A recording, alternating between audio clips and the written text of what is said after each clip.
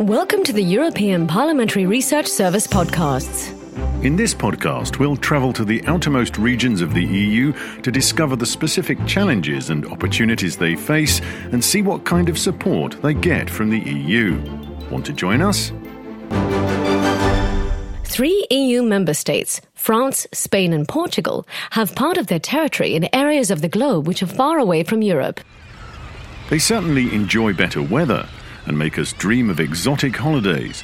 But for people living in the Canary Islands, in Martinique, Mayotte or Madeira, life can sometimes be a bit more complicated than for citizens living in mainland Europe.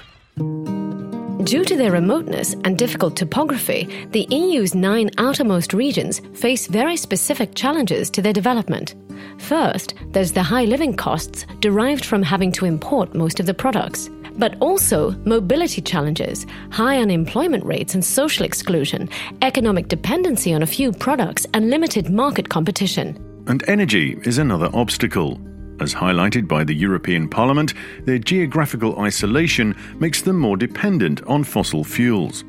And the digital divide between them and mainland Europe is also hampering their development and competitiveness. And let's not forget the effects of climate change, notably rising sea levels, for which they are especially vulnerable. That's right. But regardless of the distance that separates them from the mainland, and in contrast to the EU's overseas countries and territories which are not members of the single market, the outermost regions are an integral part of the EU. So the EU has adjusted its policies to their special situation, especially in areas such as customs, trade, fiscal policy, agriculture and fisheries. In total, there are 21 EU programmes that take account of their specific needs in the coming years, encompassing a wide range of policy areas such as cohesion policy, agriculture and fisheries, and transport policy. Here's Balázs Secsi from the European Parliamentary Research Service. The agricultural products of the outermost regions can become real competitive assets with a high differentiation potential, such as rum from Martinique, bananas from the Caribbean, the Canaries or Madeira, or wine from the Azores.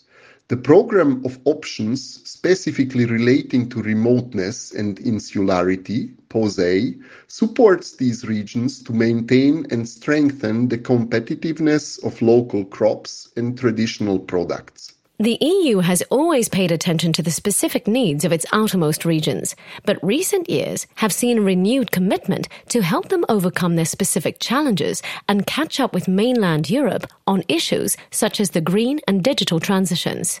So, in addition to the unprecedented level of funding for these regions already negotiated in the 2021 to 2027 funds and programmes, in May this year, the Commission adopted a renewed strategy to help the outermost regions unlock their full potential through the right investments and reforms. Stay with us. The new strategy puts people first by proposing concrete measures to improve the living conditions of their almost 5 million inhabitants. It builds on their unique assets, such as young populations, extensive maritime zones, and the blue economy, unique biodiversity, and research potential. It also supports the green and digital transitions and strengthens regional cooperation with neighbouring countries and territories. And the Commission will also provide tailor-made support to strengthen the dialogue with these regions. Let's hear the European Commissioner for Cohesion and Reforms, Elisa Ferreira. To achieve its objectives, the strategy focuses on a sustainable recovery and growth to achieve the double green and digital transitions. To help every region to diversify its economy and create the jobs of the future, we will launch dedicated calls for projects for the outermost regions to support innovation and research in the framework of cohesion policy and Horizon Europe. With these dedicated calls for projects, the Commission also aims at supporting local youth in developing local projects to support blue economy strategies and biodiversity. So how was it received by stakeholders? Well, while generally welcoming its aims, and especially its strong social dimension, members of the European Parliament criticised the lack of concrete legislative initiatives and new funding for these regions. In a similar vein, the Conference of Presidents of the Outermost Regions considers that it doesn't fully address important issues such as demographic challenges or the future of fishing fleets. Truth is, while the EU plays a key role in helping to unlock the growth potential of its outermost regions, their well-being and development fundamentally rely on choices and actions by the regions themselves and their member states. Therefore, the Commission's communication, while presenting a number of initiatives to be developed at EU level, encourages direct action by these regions and their member states and trusts them to find the best solutions to their specific challenges. But this raises questions about the extent to which the new strategy will really help improve the situation in these regions and boost their development. Want to know more?